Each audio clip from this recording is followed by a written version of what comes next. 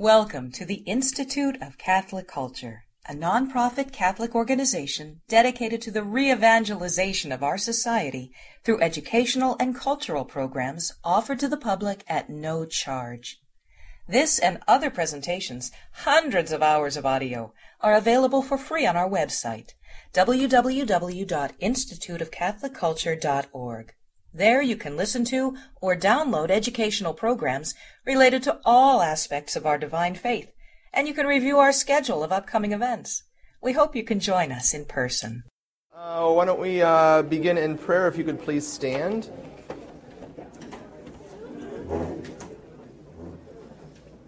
In the name of the Father, and of the Son, and of the Holy Spirit. Amen. O Master, who loves mankind, illuminate our hearts with the pure light of your divine knowledge, and open the eyes of our mind to understand the teachings of your Holy Scriptures.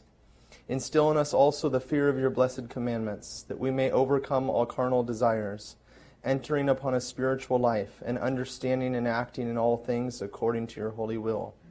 For you are the enlightenment of our souls and bodies, O Christ God, and to you we give glory, together with your Father and your all-holy, gracious, and life-giving Spirit, both now and ever, and unto ages of ages. Amen. In the name of the Father, and of the Son, and of the Holy Spirit. Amen.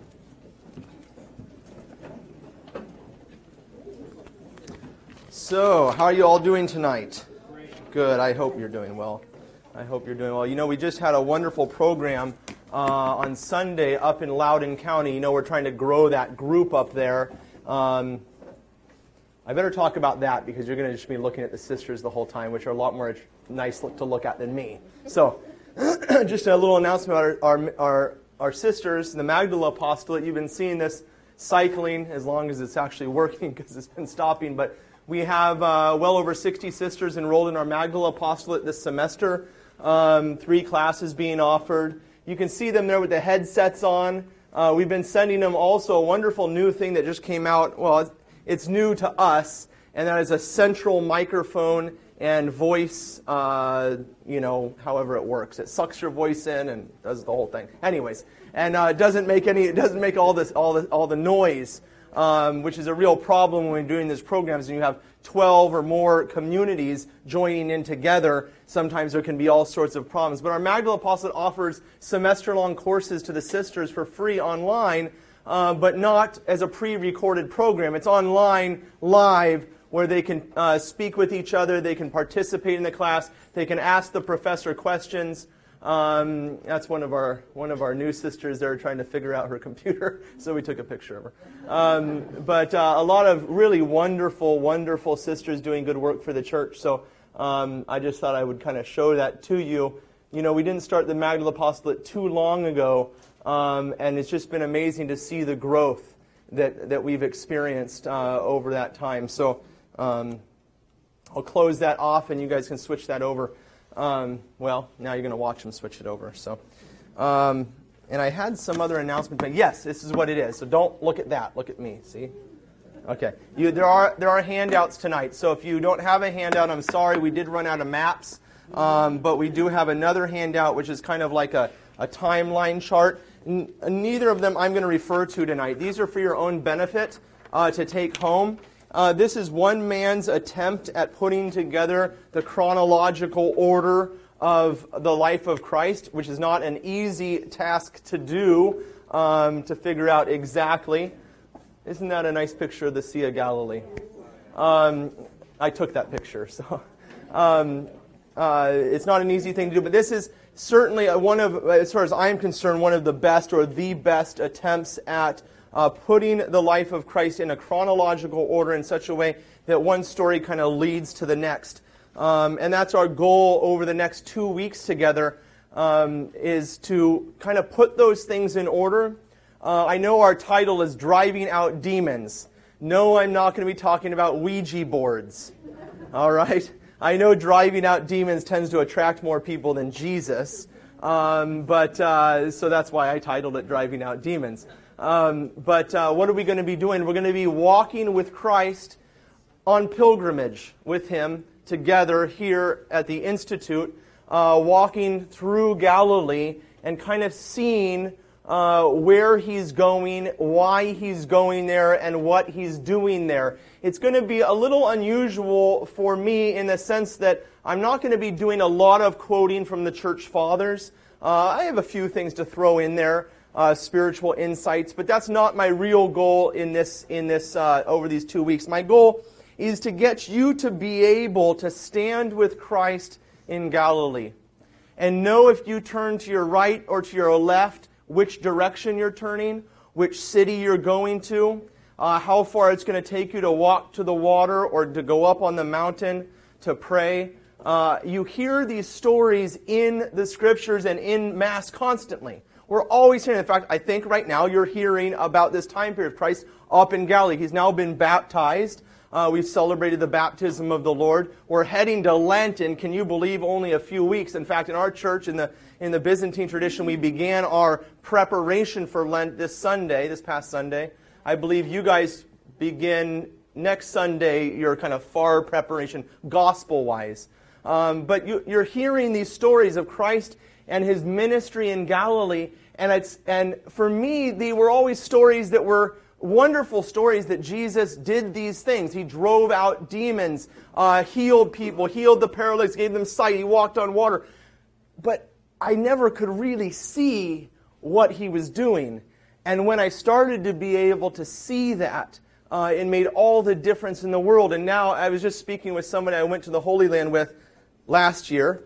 I've been blessed to be able to go 4 times in the last 5 years, and I'm planning on going again in August. So, but before I was able to see that, they were very distant stories about what Jesus did, rather than being able to stand and see Jesus do those things. And so my goal over the next 2 weeks is to do that, to take mostly the 2 first journeys of Christ in Galilee and show you where he's going, pictorially, so that you can see where Capernaum is. You can see what it means to cross over to the other side. You can see where the Mount of Beatitudes is and what the apostles would have been looking at as Christ was speaking. It makes all the difference in the world. So that's our plan over the next 2 weeks, to really to take a pilgrimage with Christ in Galilee. I want to begin by reading you a text from Genesis, which you don't have to turn there right now, but you can get your Bibles out. It's okay, but you don't have to turn to Genesis because I'm going to piece some text together. And then after I quote the Scriptures, I'm going to read to you a text I got from a book that was about 90 years old. It was falling apart, and I found this beautiful meditation on Jerusalem in that book. And I have taken some poetic license, applied it to Galilee for us tonight, and I hope you appreciate it. So if you don't mind me kind of reading at you for a little bit, but just kind of drink it in. Listen and drink it in. And then we'll get to the slideshow and pull out our Bibles. Now the Lord said to Abram, "Go from your country and your kindred and your father's house to the land that I will show you, and I will make of you a great nation." So Abram went as the Lord had told him, and Lot went with him. When they had come to the land of Canaan, Abram passed through the land to the place of Shechem. At that time the Canaanites were in the land. Then the Lord appeared to Abram and said, "To your descendants I will give this land." Then Abram said to Lot, "Let there be no strife between you and me, and between your herdsmen and my herdsmen, for we are kinsmen. Is not the whole land before you? Separate yourself from me. If you take the left hand, then I will go to the right. If you take the right, I will go to the left." And Lot lifted up his eyes and saw that the Jordan Valley was well watered everywhere, like the garden of the Lord. So Lot chose for himself all the Jordan Valley. And Lot journeyed east, and thus he separated himself from Abram. Abram dwelt in Canaan, while Lot dwelt among the cities of the valley and moved his tent as far as Sodom. The Lord said to Abram, after Lot had separated from him, "Lift up your eyes and look from the place where you are, northward, southward, eastward, and westward. For all the land which you see I will give to you and to your descendants forever. Arise, walk through the length and the breadth of the land, for I will give it to you." And St. Ephrem tells us that when Abram walked to the north, the south, the east, and the west, he walked the sign of the cross over the promised land. This is the story of our forefather Abraham when the Lord blessed him and gave him the Holy Land. This is the story that has been recalled by untold numbers of pilgrims who have approached the Holy Land, when even from afar they first beheld its beauty. Then they stopped where they were and recollected themselves in fervent prayer and meditation. Before them and before us, over the next 2 weeks, is the Holy Land, the Sea of Galilee, Nazareth, the Jordan, well-watered everywhere like the garden of the Lord. Here tradition tells us that our first parents were created and lived in paradise. Here Abram was called by the Lord and received the land as an inheritance. Here Solomon built the temple of God, and here after 70 years of exile, the people of God returned to the land promised them by the Lord.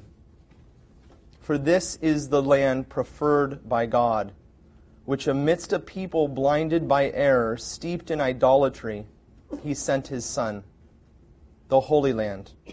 It is holy to the Muslims, it is holy also to the Jews, but in a special way it is the Holy Land of the Christians, for its earth was bathed in the blood of the Savior. Here he said, I am the light of the world. I am the way, the truth, and the life. Here he was baptized at the hand of John. Here he vanquished the power of the evil one who tried to tempt him to sin. Here he healed the paralytic who was let through the roof of Peter's house. Here he walked on the water and saved his friends from the storms of this world. Here he multiplied the loaves and the fishes and fed the thousands who came to him. Here he revealed to his friends that he would feed them with everlasting life. Yes, truly it is a land which is holy, because such, from the dawn of Christianity, pilgrims from every land, of every tongue have come, enduring fatigue and discomfort, braving dangers, defying death itself, to kiss the rock of Golgotha, to walk in the waters of Galilee, to bathe in the holy water of Jordan, and kiss the stone of the Holy Sepulchre with tears of love. Truly to walk in the footsteps of God. Yes, this is the Holy Land, and thus we approach it not as any other place, not as the curious, the studious, the poet, or the artist. We approach it with a spirit of devotion. We approach it as Christians. Over the next couple of weeks, as I said, I'm going to lead you. It's a beautiful text, isn't that? We can't write like that anymore. Only priests that lived 100 years ago write like that. We're going to be spending the next 2 weeks making that pilgrimage with our Lord as best we can from here in Annandale, and to walk with Him, to go to the Jordan, to the baptism of the Lord, and to see what happened there, to ask where He went after that, what He did next and why. What was His ministry in Galilee all about? These are the questions we'll be asking, and I hope the questions we'll be answering. There is no easy answer, I said, because the gospel writers were not writing as a modern-day historian would write. They were writing to prove a particular point, to show an aspect of the life of the Lord. And so every single story was not important to them, and the same stories were not important to them. So you do have to, as best you can, piece the story together from the various evangelists. However, they are true. And by taking them together, I believe we can do well to piece together that historical narrative. Not perfectly, but well enough. Our purpose is to walk with Christ, to see Him as He heals the paralytic and drives out the demons, to walk to the sea and get into His boat, and go away to a lonely place to pray with Him. Why Galilee? Why would God choose Galilee of all places? It is the northernmost part of the kingdom of David. I'll show you. Now, that's another beauty. I had to put that one up there because it's just so beautiful. Okay. The Galilee is the northernmost region of the kingdom of David, or the kingdom as they conquered it with Joshua. Turn your Bibles with me to Matthew chapter 2, verse 19. Actually, there's the screen I wanted to show you, because you've seen these slides before. You see Galilee there, Samaria. Okay, I'm going to ask you we're probably going to look at this slide 3 or 4 times through the thing, because I want you to get comfortable with it. Okay, here's the Sea of Galilee, the Jordan River. Here's the Dead Sea and Jerusalem. I know you can't read that, but it's okay. Jerusalem's right there, and Jericho is not too far from Jerusalem. In fact, you can stand on the top of the Mount of Olives and see both the city of Jerusalem and the River Jordan. Okay? You can see all the way down into the valley. So, open your Bibles then. Matthew chapter 2. Matthew chapter 2.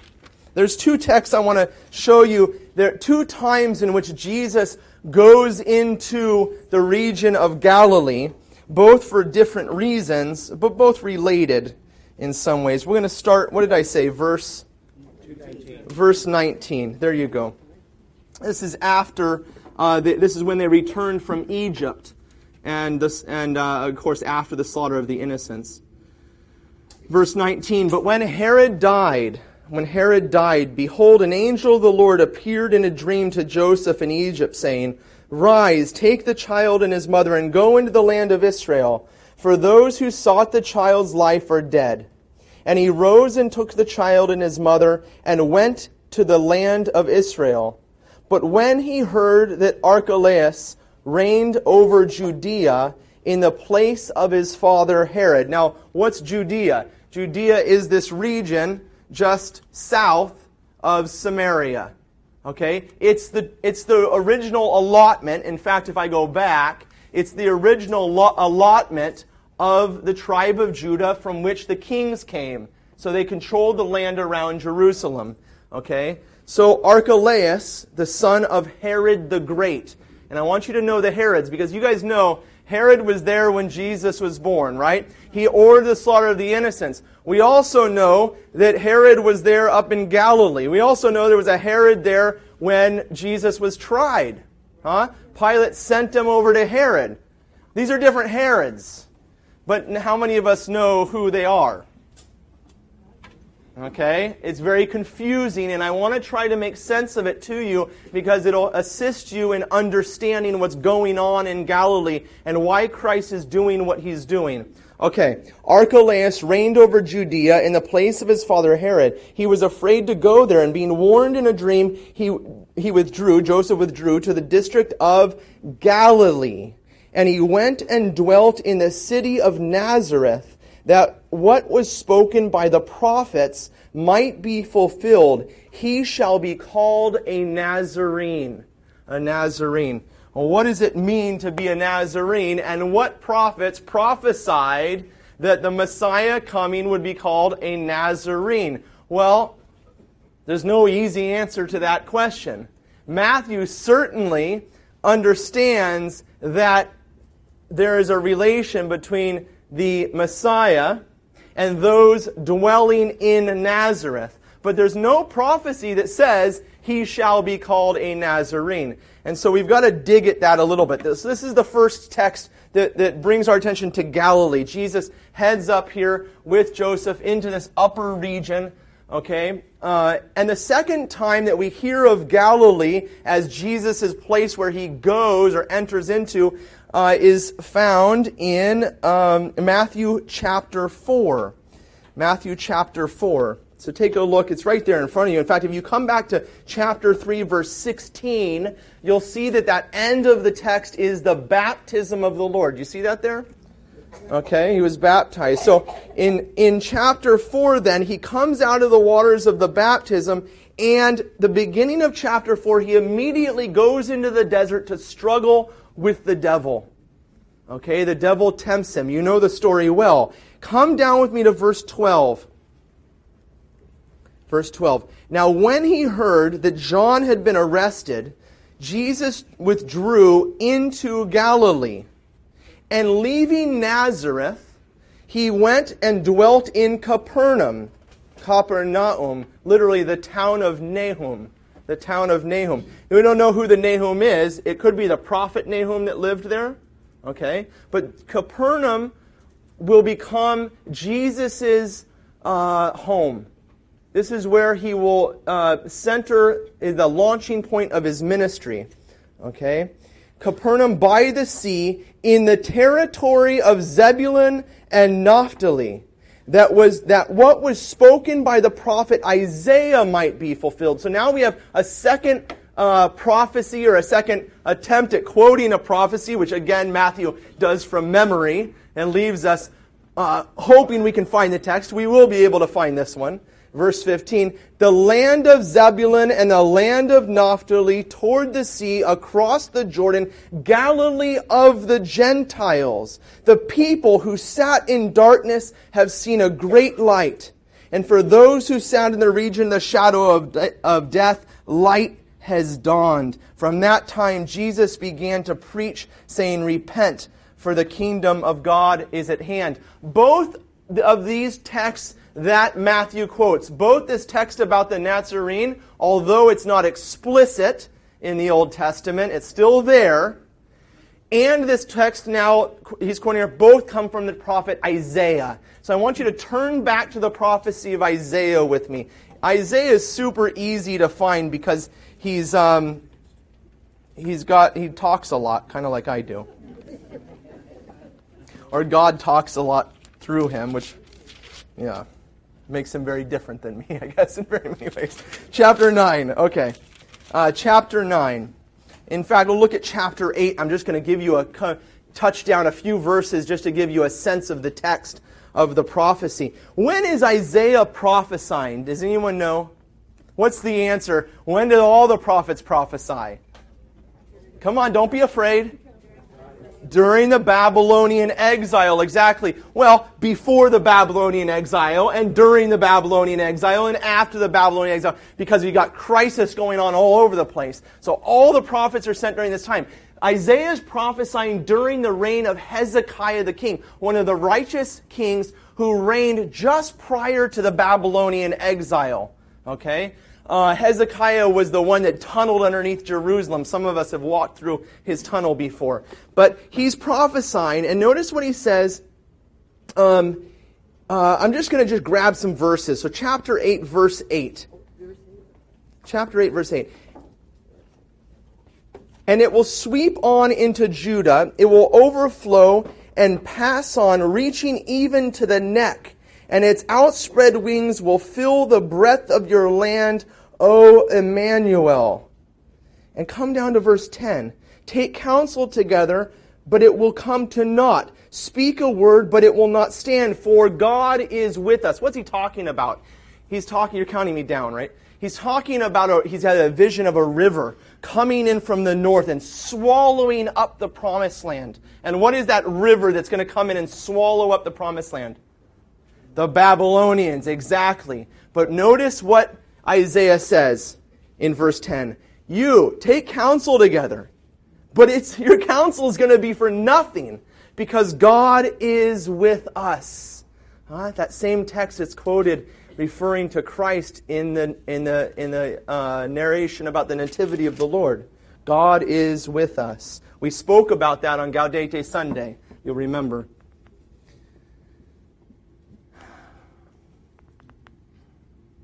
Chapter 9.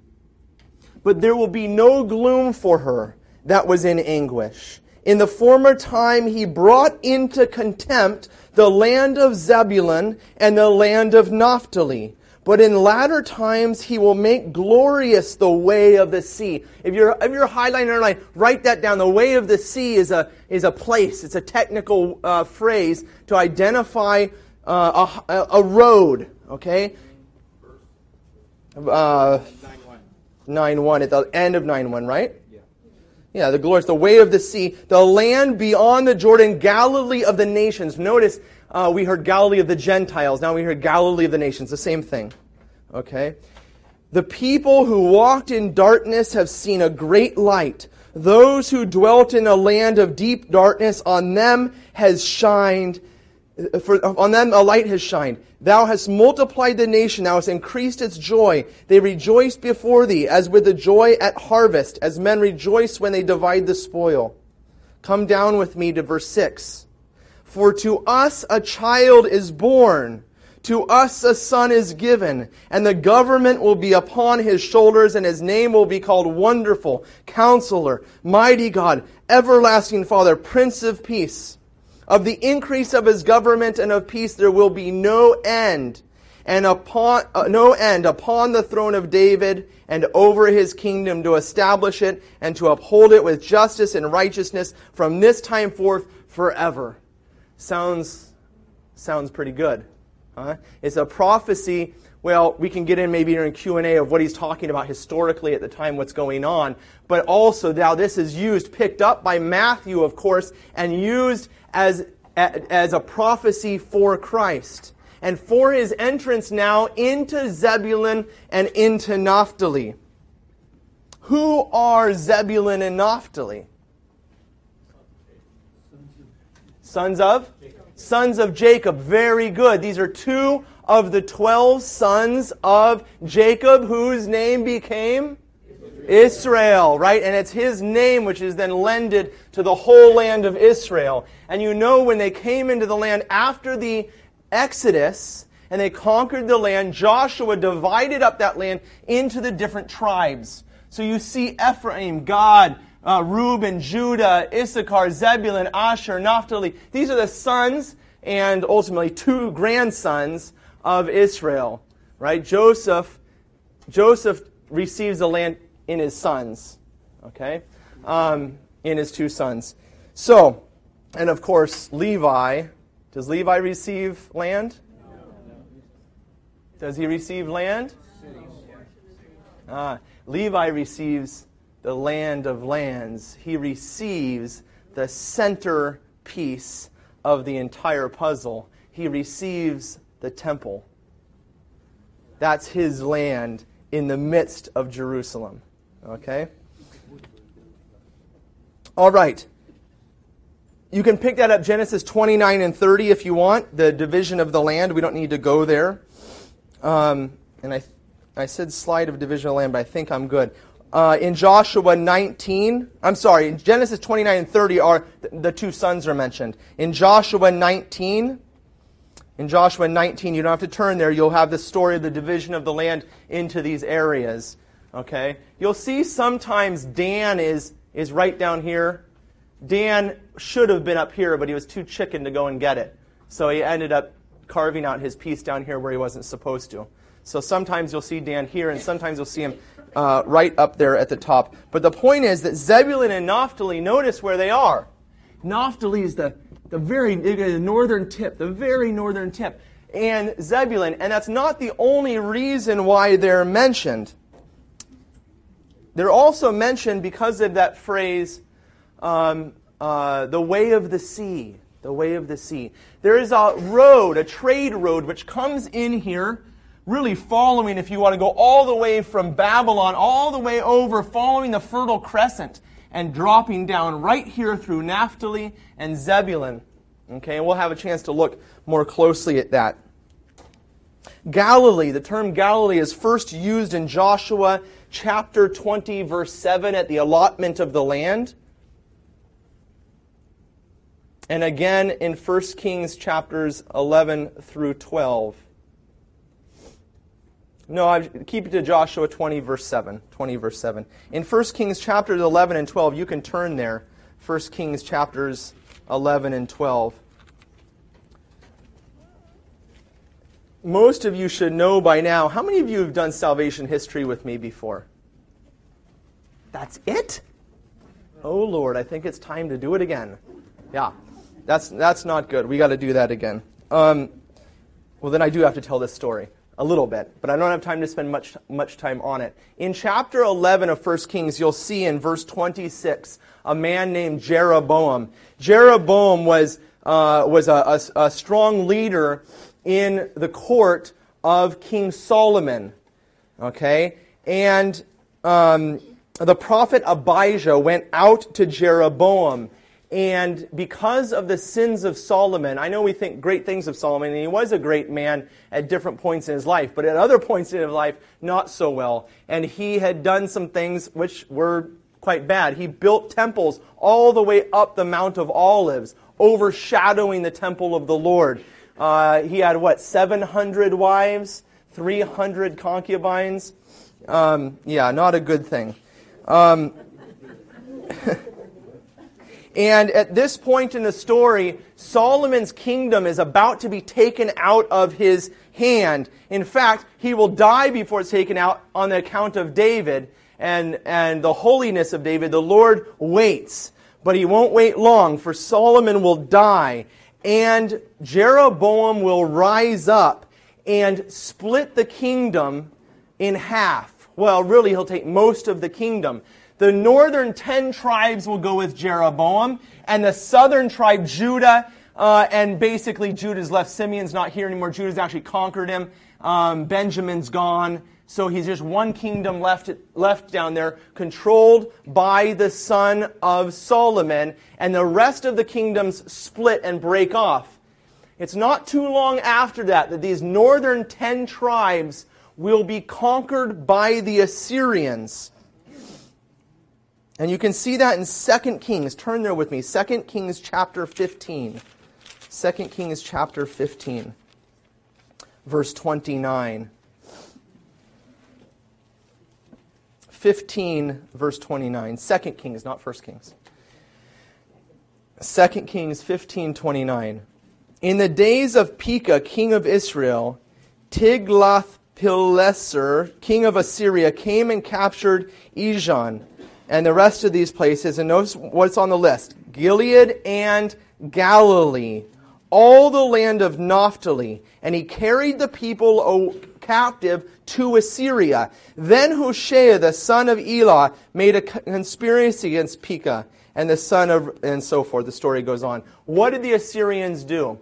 The Assyrians conquered the north. The Assyrians were ruthless conquerors. What they would do is they would conquer a place. They would take all or most of the people out of the land, and they would take people from other places and bring them in or repopulate the land. Why? Because they don't know the language. They don't know the gods, okay, in those times. They don't know where to get out, where the food is, where it's not an easy life. And it's easy to keep people like that under control. And this is exactly what the Assyrians did. Those people brought with them all their pagan gods. Okay, and I thought I had the text there for you. Oh, look at this right there. Look at chapter 17, verse 24. That's the text I really wanted you to see. Chapter 17, verse 24. The king of Assyria brought people from Babylon, Cutha, Ava, Hamath, and Sepharvaim, and placed them in the land, the cities of Samaria, instead of the people of Israel. Samaria is the name given for these northern 10 tribes at the time. Okay? So they repopulate the land, leaving some of the poorest people of the land, but bringing a whole bunch of other people in. And so the people began to intermarry with the pagan Babylonians and all these other people that were brought in. Okay? Now we can start to understand what is going on in the gospel text when we hear Galilee of the Gentiles, a people that was in darkness, a great light has shone upon you. The kingdom had been split from Judah and from the rightful descendant of the throne of David. If the kingdom of David was ever going to be restored, those northern 10 tribes had to be retaken and reestablished under the dominion of the king.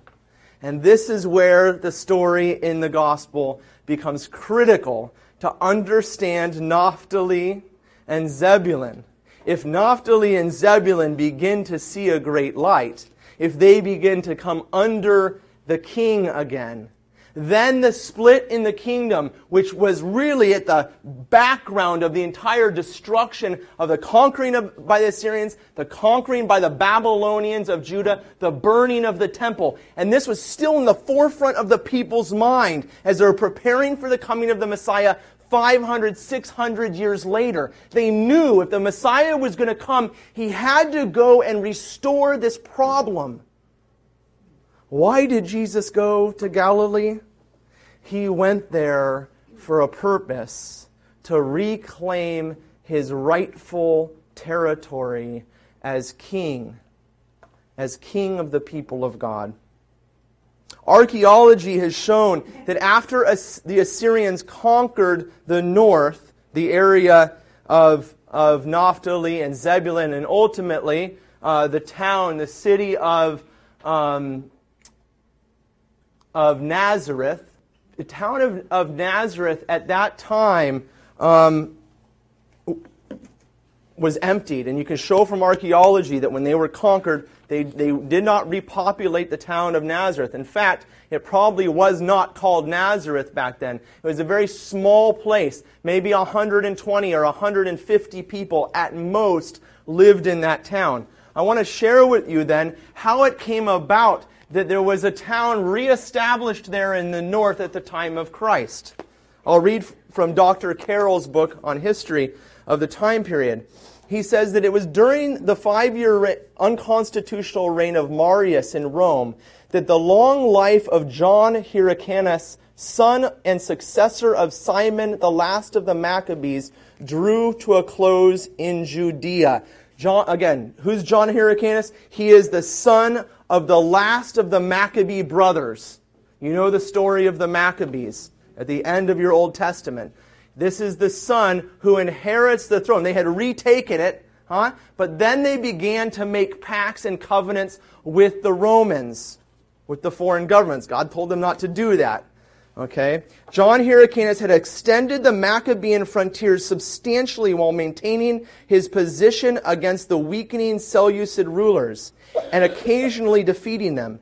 In the south, he had conquered Edom, obliging its people to accept Judaism and its men to be circumcised. The first forcible conversion on a large scale in the history of the chosen people. It was because of this that Herod, an Edomite, was born a Jew. In the north, John Hyrcanus conquered the Samaritans and destroyed the separatist temple they had built on Mount Gerizim, probably soon after the death of Alexander the Great. He was regarded as a friend of Rome, and there may have been one or more direct Roman interventions on his behalf. But despite John Hyrcanus' success, there was a growing concern about the faithful. Sorry, I apologize for reading this poorly. Growing concern among the faithful about the union of the office of high priest with that of ruler of the people of Israel. No such union had ever existed before. In 104 BC, so 100 years before Christ, John Hyrcanus died and was succeeded by his eldest son, Aristobulus I. Josephus tells us that Aristobulus immediately imprisoned his mother, who was starved to death, and his 3 brothers, one of whom he soon killed. So had the Seleucids treated their own, not the glorious Maccabees. Aristobulus reigned only a single year, but during that year he took Galilee from the Seleucids, reuniting it with the domain of Jerusalem for the first time since the fall of the northern kingdom of Israel to the Assyrians in the year 617 years before, and forcibly converting its non-Jewish inhabitants as John Hyrcanus had forcibly converted the Edomites.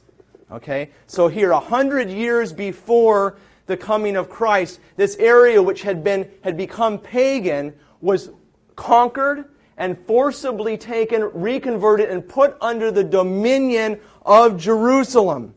Okay, why is this important? Because now Jews can go there and live there in safety, whereas they could not before. And there began to be populated in the towns that had formerly been there, groups of people that came back from Babylon. Groups were still living in Babylon. And at that time, archaeology can show that Nazareth was repopulated. Okay, 100 years before Christ. it would be just a few generations after John Hyrcanus that we come to know of Herod. Herod's father, Herod the Great, Herod's father's name was Antipater. He was the counselor to the descendant of John Hyrcanus. Herod killed the reigning Maccabean descendant. He also murdered his father and was established by the Romans as king of the entire Holy Land. As he drew to his death, while Jesus and the Holy Family were in Egypt, he appointed his 3 sons to become rulers in his stead. Herod Antipas took Galilee, and I believe, well, I've got a few pictures of Galilee here for you just to give you a sense of the beauty of the land.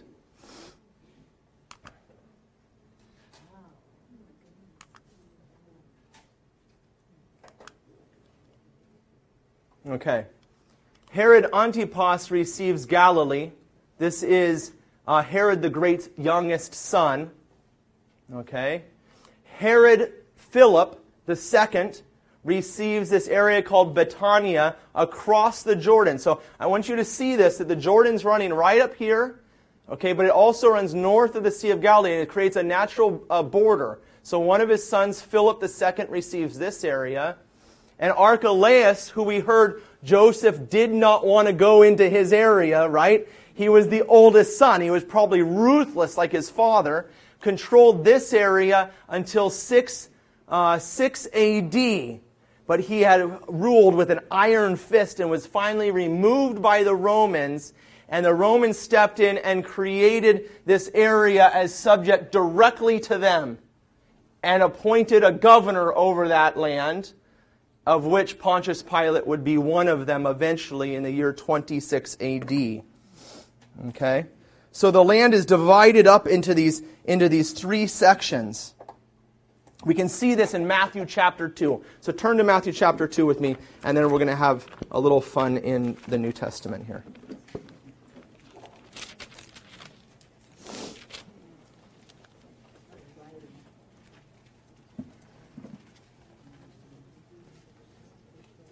So you see in chapter 2, verse 1, now when Jesus was born in Bethlehem of Judea in the days of Herod the king. Which Herod is this? Great. Herod the Great. This is the father of the other Herods, right? Okay, of Herod the Great. And notice when he was in Judea. Judea is this land which is the center control piece, and he controlled the whole business, which would then be cut up among his sons. You can see in Luke chapter 3. Luke chapter 3. Come on, turn your Bibles with me if you have them. Chapter 3.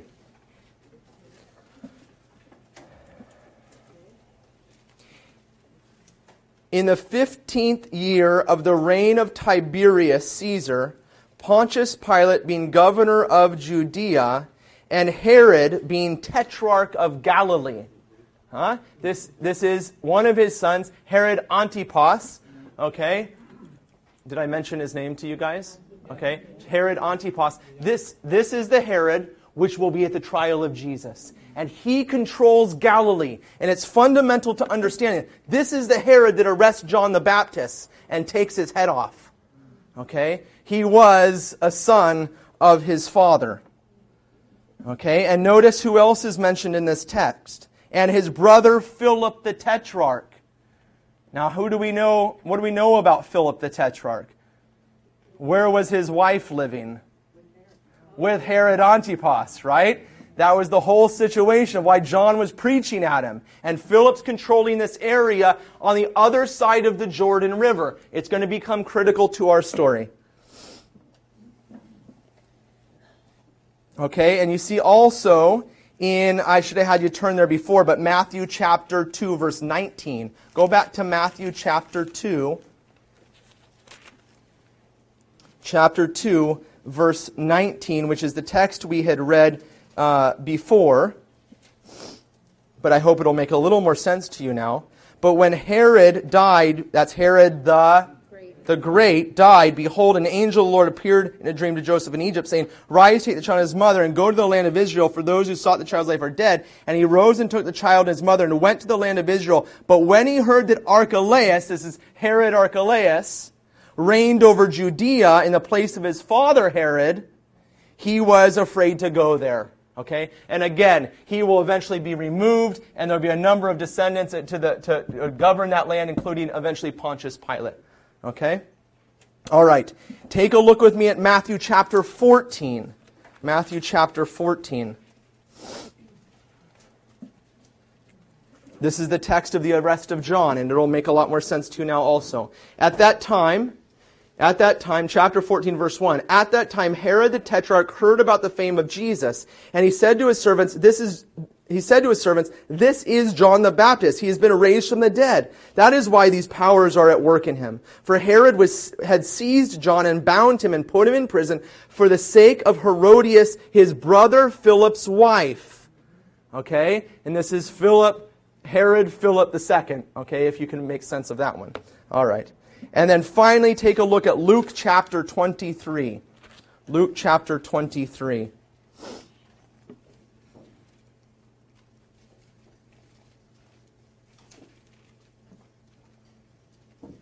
Okay, this is the trial of Jesus. When the whole company of them arose and brought him before Pilate, and they began to accuse him, saying, We have found the man perverting our nation and forbidding us to give tribute to Caesar. Okay, they're lying about Jesus. But come down to verse 5 with me. But they were urgent, saying, He stirs up the people, teaching throughout all of Judea, from Galilee even to this place, even to Jerusalem. When Pilate heard this, he asked whether the man was a Galilean. And when he learned that he belonged to Herod's jurisdiction, this is Herod the Great? No, Herod Antipas. Herod Antipas. When he learned that he belonged to Herod's jurisdiction, he sent him over to Herod, who himself was in Jerusalem at the time. Okay? Why? He's like, thank God I don't have to deal with this, right? Send him over to this other guy. He's got to deal with him. He's his subject. All right. Now we can step a little bit closer into the story. Okay, Matthew chapter 4, verse 15. And I know we're seeing some text twice, but it's okay because I think it helps us to kind of understand what's going on now. Remember, it was at the end of chapter 3 that we saw that Jesus was baptized. Jesus was baptized. And when Jesus was baptized, the gift of the Holy Spirit descended upon him. It was his royal anointing as king. And Jesus will leave from this place on the Jordan River, and he will take off to restore his kingdom. Okay, it's fundamentally important that you know that the baptism, Lord, all of a sudden the story changes. Jesus begins his ministry immediately, and the first thing he's going to do is he's going to go after the devil. He's going to walk into the desert, and he's going to conquer the devil who tries to tempt him. You remember, the devil had tried to tempt Adam also with food, and Adam had fallen. So what did Jesus do when he was baptized? He went out of the desert and fasted for 40 days to get himself nice and hungry. So as the devil looked at him and saw a man who was weak from hunger, he would go after him just like he had gone after Adam. I believe that Jesus was setting the trap. And as the devil stepped in, the Lord knew he was going to conquer him. He went out into the desert for 40 days, was tempted by the devil, and immediately coming in from that temptation, we hear that text in verse 12. Now when he heard that John had been arrested, he withdrew into Galilee, and leaving Nazareth went and dwelt in Capernaum, by the sea, in the territory of Zebulun and Naphtali, that what was spoken by the prophet Isaiah might be fulfilled. The land of Zebulun, the land of Naphtali, toward the sea, across the Jordan, Galilee of the Gentiles, no more. You have seen a great light. For those who sat in the region of the shadow of death, those who had been conquered by the Assyrians, had been estranged from Jerusalem and from the rightful descendant of the throne of David, a light has dawned upon you. I hope that helps make sense of the situation. A second layer. a second layer now. And in the region of Galilee, the town of Nazareth. It's much debated. It's much debated what that title, the Nazarene, meant. But I have a book with me from a man I will be quoting from quite a bit. In fact, I'm using most of what I'm saying from his book. His name is Bargel Pixer. He's a priest. Bargel Pixer. The last name is Pixner. He has two great books, With Jesus Through Galilee and With Jesus in Jerusalem. Okay? It's excellent. And this is what he has to say.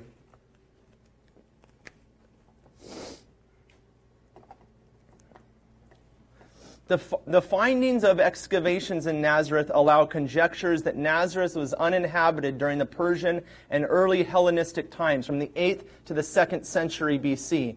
The lack of any Assyrian, Persian, and early Hellenistic ceramic points to a long settlement gap.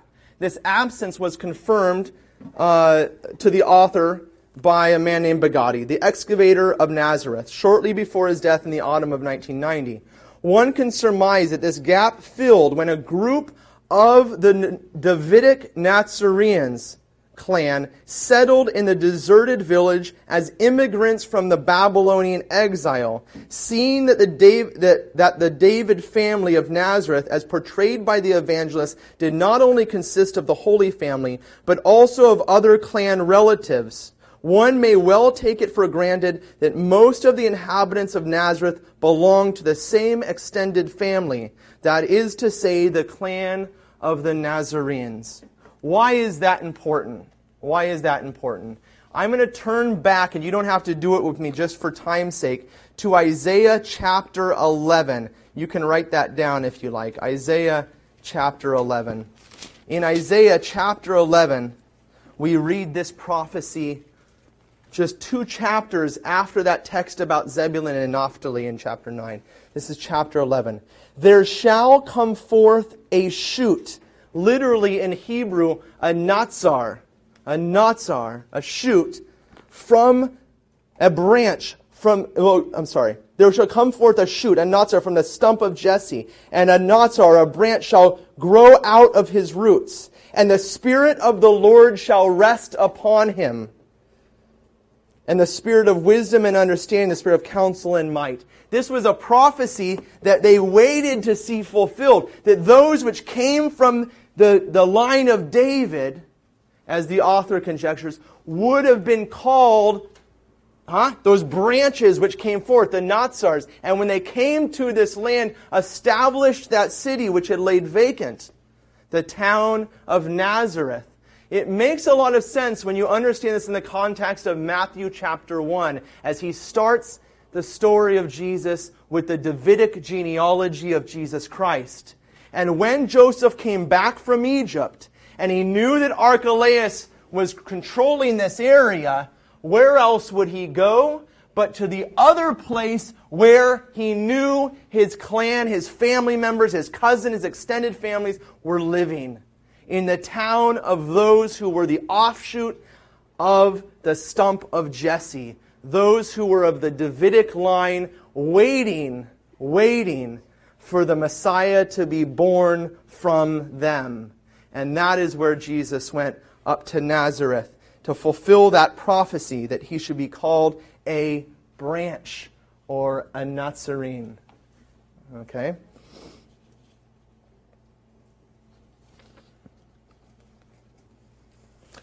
So, let us go to the baptism of the Lord in John chapter 1. John chapter 1.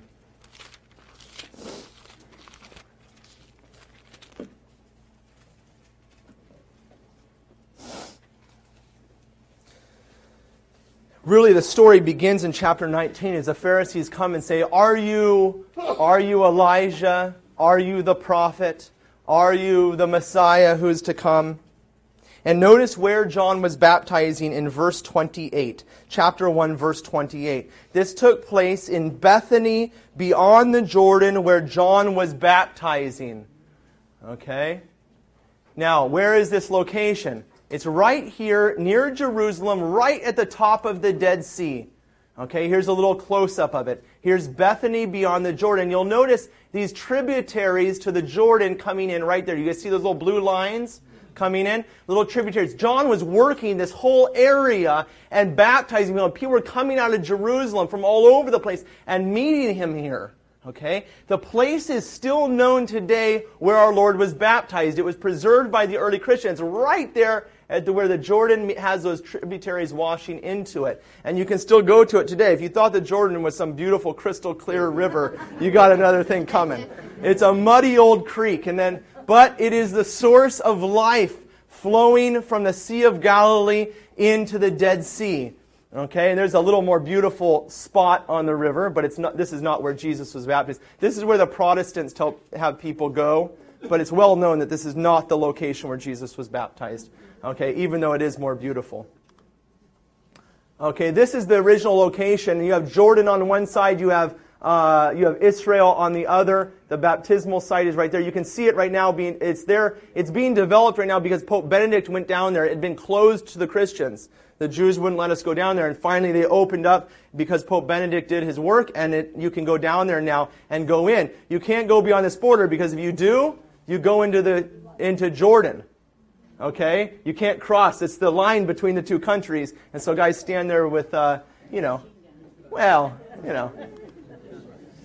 always wanted to jump over that stick and go on to the other side. But anyways, and here you see the two groups, one the Jordanian and one the Israelis. But I just wanted to give you a sense of what that looked like and what the Jordan River looked like. And you'll notice it's just right up north. It's no more than 5 miles from the top of the Dead Sea, about 5 miles or so, to that traditional site of the baptism. And notice also how close it is to Jericho. Why is that important? Because when Jesus walked out of the Jordan River and went into the desert to be tempted, he went right into Jericho, and you can go to that place today. There's a massive cliff and a monastery built upon it. I should have put a slide up here, but it's a little bit beyond our story.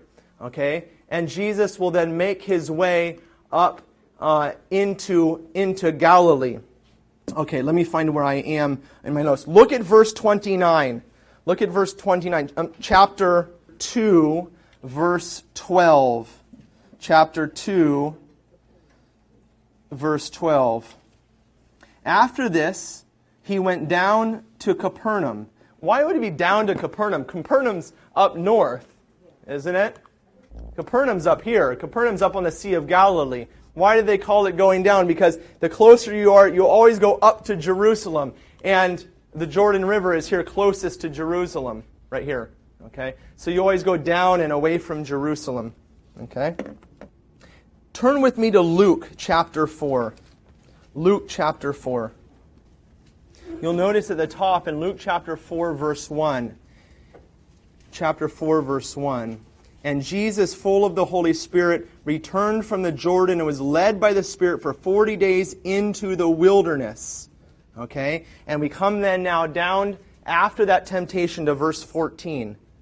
And Jesus returned in power of the Spirit into Galilee, and a report concerning him went out through the surrounding countries. And he taught in their synagogues, being glorified by all.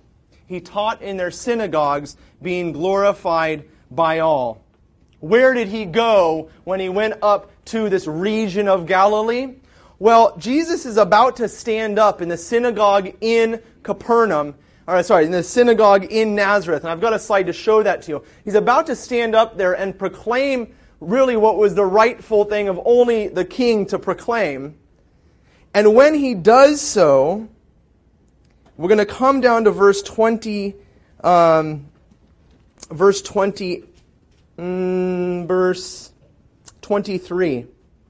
He said to them, "Doubtless you will quote to me this proverb, 'Physician, heal yourself. What we have heard you did in Capernaum, do here also in our own country.'" So we know that Jesus, coming out of the Jordan River, headed up into Galilee, began preaching in their synagogues. Well, where are their synagogues? They're all over the place, okay? But we now know that prior to Jesus going back to Nazareth as a young man in the first year of his ministry, he went first up to Capernaum. turn back with me then to John chapter 1, verse 43. That's what I wanted to read you, yes. John chapter 1. Chapter 1, verse 43.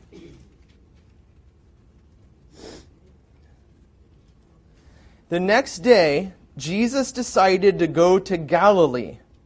This is now, again, just not too long after his baptism. Okay, Jesus decides to go into Galilee. He found Philip and said to him, "Follow me." Now, Philip was from Bethsaida, the city of Andrew and Peter. Philip found Nathanael and said to him, "We have found him of whom Moses in the law and also the prophets wrote."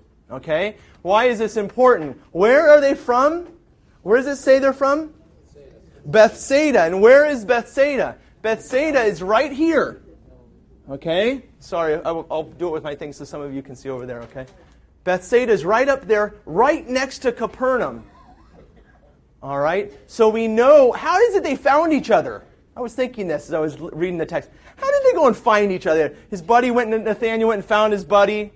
Or Philip went and found Nathanael and so forth. How did they find each other? Yeah, this is this area is quite small. You can walk from Bethsaida down to Capernaum in I don't know, half an hour. Okay? This was where they fished. They all hung out together. They were buddies right along the sea. And it's a very small area, which I'll be showing you in the next few minutes. And this is a key turning point. That Jesus is the anointed one of God. Jesus is the Christ. He is the King. Now he is going to reclaim his kingdom. This is why he goes to Galilee to minister. To reunite the kingdom. To claim dominion from the devil who he has just conquered in the desert. Jesus is going to go out and begin his ministry as king. And as king, he has dominion over his kingdom. And his kingdom is not simply ordering this thing or that thing, this person to do that or this person to do that. Jesus is going after the fundamental root problem that the devil had dealt to us in the first place. Jesus is going to go and exercise his dominion over those he created. And when he sees people that can't walk, he's going to make them walk. When he sees people with demons dwelling in them, he's going to cast out those demons. When he sees people drowning in the waters, he's going to reach down and grab Peter's hand and take him back out of that place of death.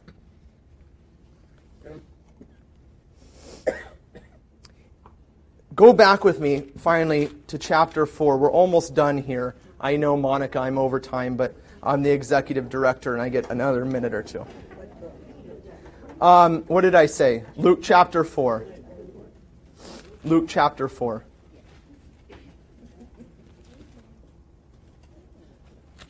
Luke chapter 4, verse 16. Well, go back to verse 14. And Jesus returned in power and spirit into Galilee, and a report concerning him went out through the surrounding country. And he taught in their synagogues, being glorified by all. Again, he went into Bethsaida, he went into Chorazin, he went into Capernaum, all there around the Sea of Galilee. And he came to Nazareth. Nazareth is right there, not too far distance, probably a few days' journey. Okay, a few days' journey. He goes back to his hometown. He goes into the synagogue in Nazareth. You can go there today. I want to show you guys that. Bethsaida, okay, Capernaum. Tabgha's right down in here. This is where Mary Magdalene lived. It's all walking distance area and very beautiful. And he's going to come up here through the hills. Okay, he's going to make his way over to Nazareth following this red line. What is that red line? That is the way of the sea. Coming all the way down along the Fertile Crescent. All of the travelers came through this area, and it connects Galilee up to Nazareth. You can still walk it today. He stood up in their synagogue and he said in verse 18, "The Spirit of the Lord is upon me, because he's anointed me to preach the good news to the poor. He has sent," I wanted to get it there, there's Nazareth. I wanted to show you the synagogue. There it is. Okay, very small.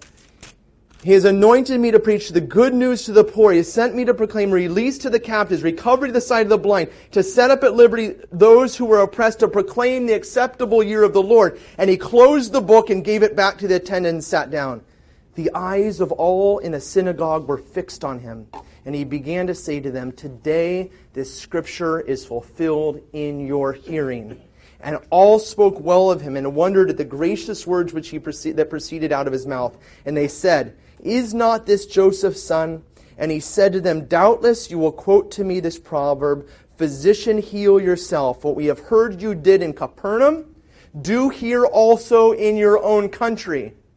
And he said, 'Truly I say to you, no prophet is acceptable in his own country. But in truth I tell you, there were many widows in Israel in the days of Elijah, when the heavens were shut up for 3 years and 6 months, when there came a great famine over all the land. And Elijah was sent to none of them, but only to Zarephath in the land of Sidon, to a woman who was a widow,'" right, to a pagan. "And there were many lepers in Israel in the time of the prophet Elisha, and none of them were cleansed, but only Naaman the Syrian, a pagan. When they heard this, all in the synagogue were filled with wrath, and they rose up and put him out of the city. They led him up to the brow of the hill on which their city was built, and that they might throw him down headlong. But passing through their midst, he went away." And look at verse 31. "And he went down to Capernaum, a city of Galilee, and he was teaching them on the Sabbath, and they were astonished at his teaching." Now, I'm just going to run through a couple slides because it's critical for you to see this. As you come down, this is the plain of Esdraelon. All of the great armies of the world march through here. This is that highway of the way of the sea. It's the great battlefield in the Holy Land. If you come down from this and you turn just to your left, you're going to see the Mount of Transfiguration, Mount Tabor. Here's Nazareth. Here's the mountains we're looking over. Here's Tabor. And you go right past Tabor to go back to Nazareth. And that's what Jesus is going to do. He's going to follow this way of the sea back up to the north. There's Mount Tabor. And this is that plain that you're looking at. Capernaum's going to be right along that road there. And this is the valley. It's called the Valley of the Doves. It was the valley that Jesus walked through. And that's the Sea of Galilee. Okay, and here you have the Valley of the Doves opening it up to the sea. And I want to show you this, and we're going to stop in just, I promise, in just a second. Okay, but this valley is critical when you're on the sea because you can come back and you can see it from the water. That's the view from the Sea of Galilee, looking back now, looking back towards Nazareth as Jesus would have come down there. That's the pathway. And Jesus is going to come down here now. Right along here, he's going to come to Capernaum, and we're going to pick up the story there. But I'll show you that right here now, within walking distance, Mary Magdalene, the calling of the apostles at Tabgha, Capernaum, all within 15, 20, 30 minutes walk from each other to Bethsaida. This is where Jesus lived. It's where he camped. It's where he healed and where he drove out the demons. This is where he climbed, again, up to the Mount of Beatitudes. Capernaum is right there. Well, we're going to read next week that he's going to go up on the hill and teach. That hill is right here overlooking the Sea of Galilee. His whole ministry will be spent either here or in Jerusalem. And that is the place where he called the 12 apostles. We'll stop there and we'll pick it up next week. Please, in the meantime, you might thumb through your Bibles this week and kind of try to find your way so it's not all brand new to you. A couple quick announcements, I do believe. Yes, there is a stack of Dr. Cuddeback CDs, the 4-set CD on the Summa Theologica. If you want those are out for you. And we'll be back together next week, same time, same place. And then Brendan McGuire will be with us for the baptism of Clovis. We also, by the way, you see we are going to the Holy Land. If you do want to go, don't wait long to sign up. Okay, you don't want to be like 20 people behind and hope you might get in. Okay, we'll take a short break and we'll come back together for a little question and answer if you like, those that like to stay around. God bless you. Thank you for coming tonight.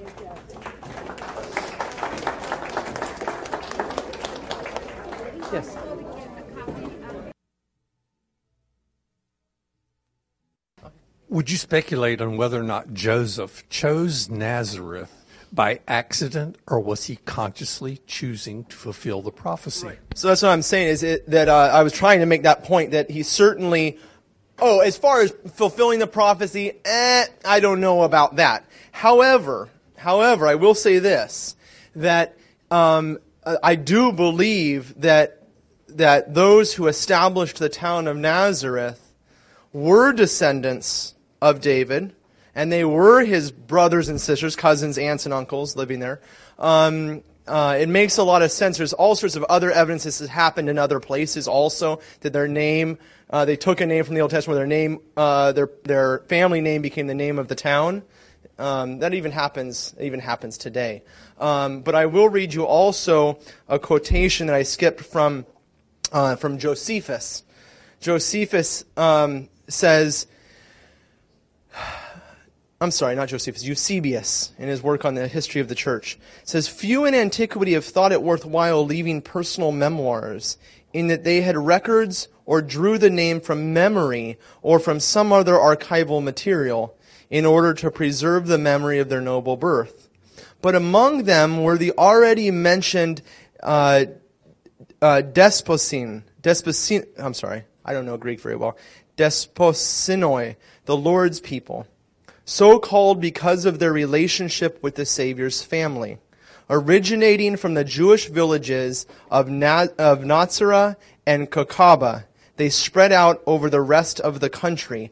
If that doesn't make sense to you, what he's saying is there was a group of people, and there's other accounts of this also. There were a group of people that came from Nazareth, okay, and called themselves Nazarenes, the root people or branch people, okay, right? So it was known that they took this name for their clan and also claimed relationship with Jesus.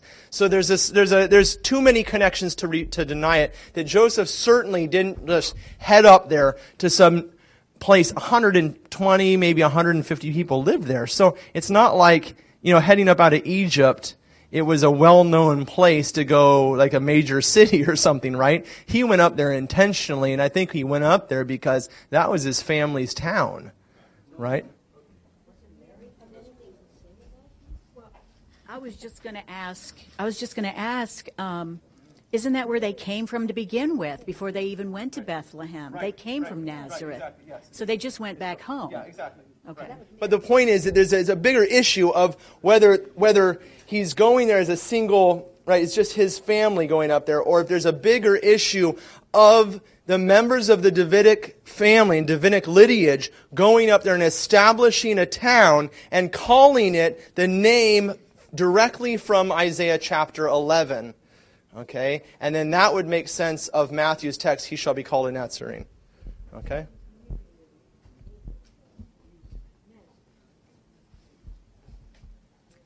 You were talking about the end of the Maccabean kings and how they kind of reunited Galilee and Judah. What was the nature of that reuniting if Jesus was still called to Naphtali and Zebulun at the beginning of his ministry?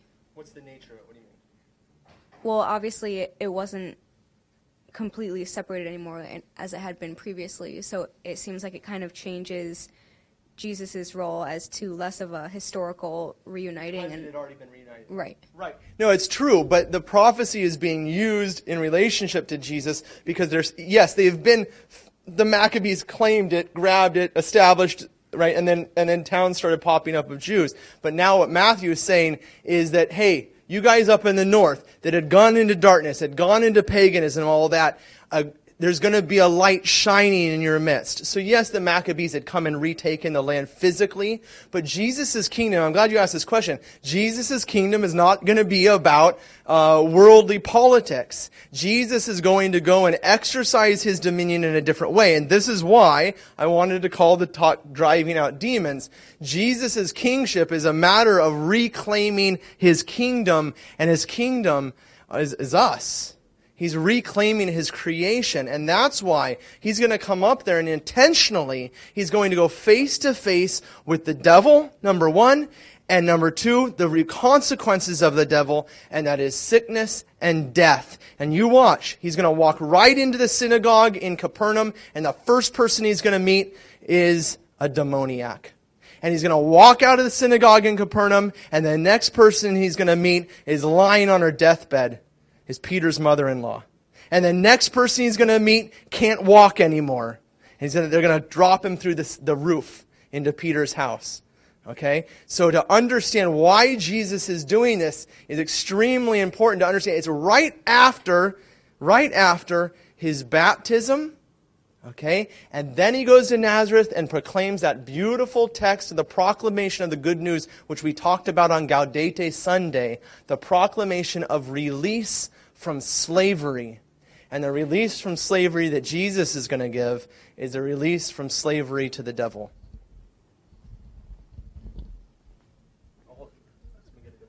I want to ask a question about, this wasn't, coming from Nazareth wasn't a good thing for all the apostles.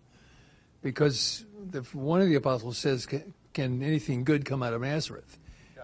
And then Jesus turns it around and says, I saw you under the tree. Right. And so the fact that, and wasn't the Naphtali, weren't they the first come back from captivity? Yeah. No, Naphtali and Zebulun? Yeah. First come back? No. They had been conquered. Naphtali and Zebulun. No, Naphtali and Zebulun were, let me go back to that area. Naphtali and Zebulun never came back. The entire northern tribes had been conquered by the Assyrians and had never returned from Assyria. Some of them were left there, but they had been inbred into the people. Right up in that area, as I was showing you guys before. And you're right, to come from Nazareth, it's not known.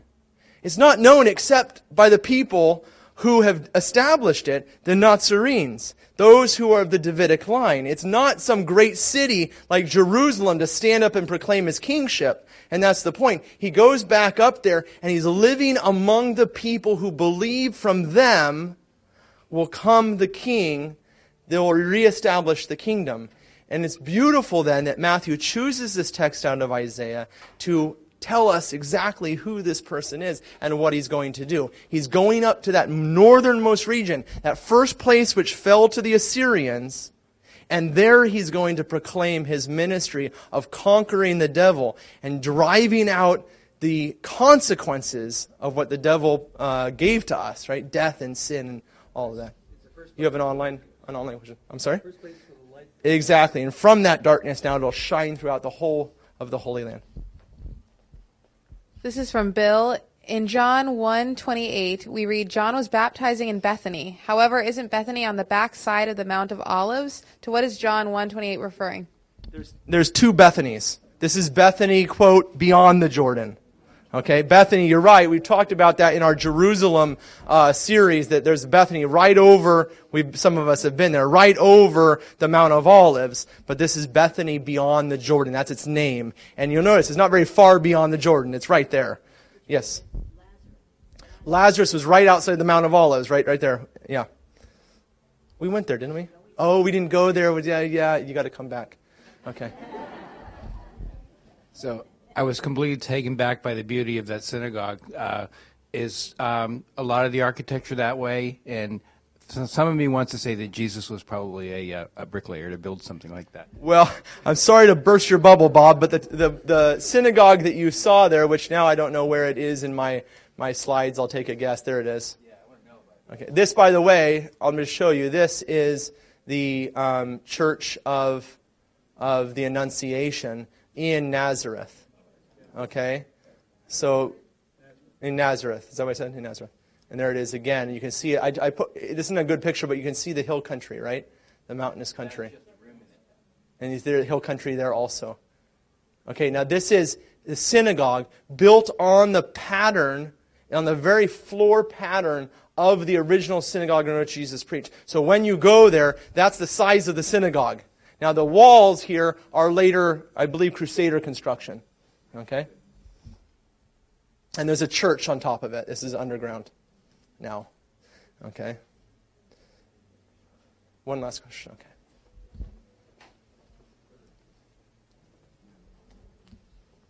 It's very interesting about Nazareth being a specific place that they reestablished, but he was not bringing his apostles as he was choosing were not Nazarenes, but they, I think, are fully Jews. So is there evidence that other complete Jews, not the ones, had also gone up there and were establishing themselves there? Yeah, exactly. So the whole area now is being populated. It's now 100 years since the conquest of the Hasmoneans. So they go up there, and now they're reestablished, coming from Babylon, coming from all sorts of exile, right, even down in Egypt where they had gone during the exile. And they're coming back, and they're looking for land. Where are they going to live, right? And they're reestablishing their centers there, their homes. Okay? All right, thank you guys for coming very much. I hope you come next week. God bless you. We hope you enjoyed this presentation from the Institute of Catholic Culture.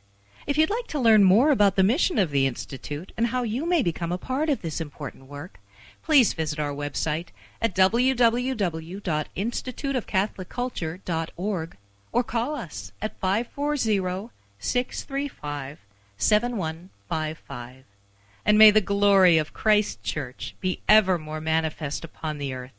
St. John the Evangelist, pray for us.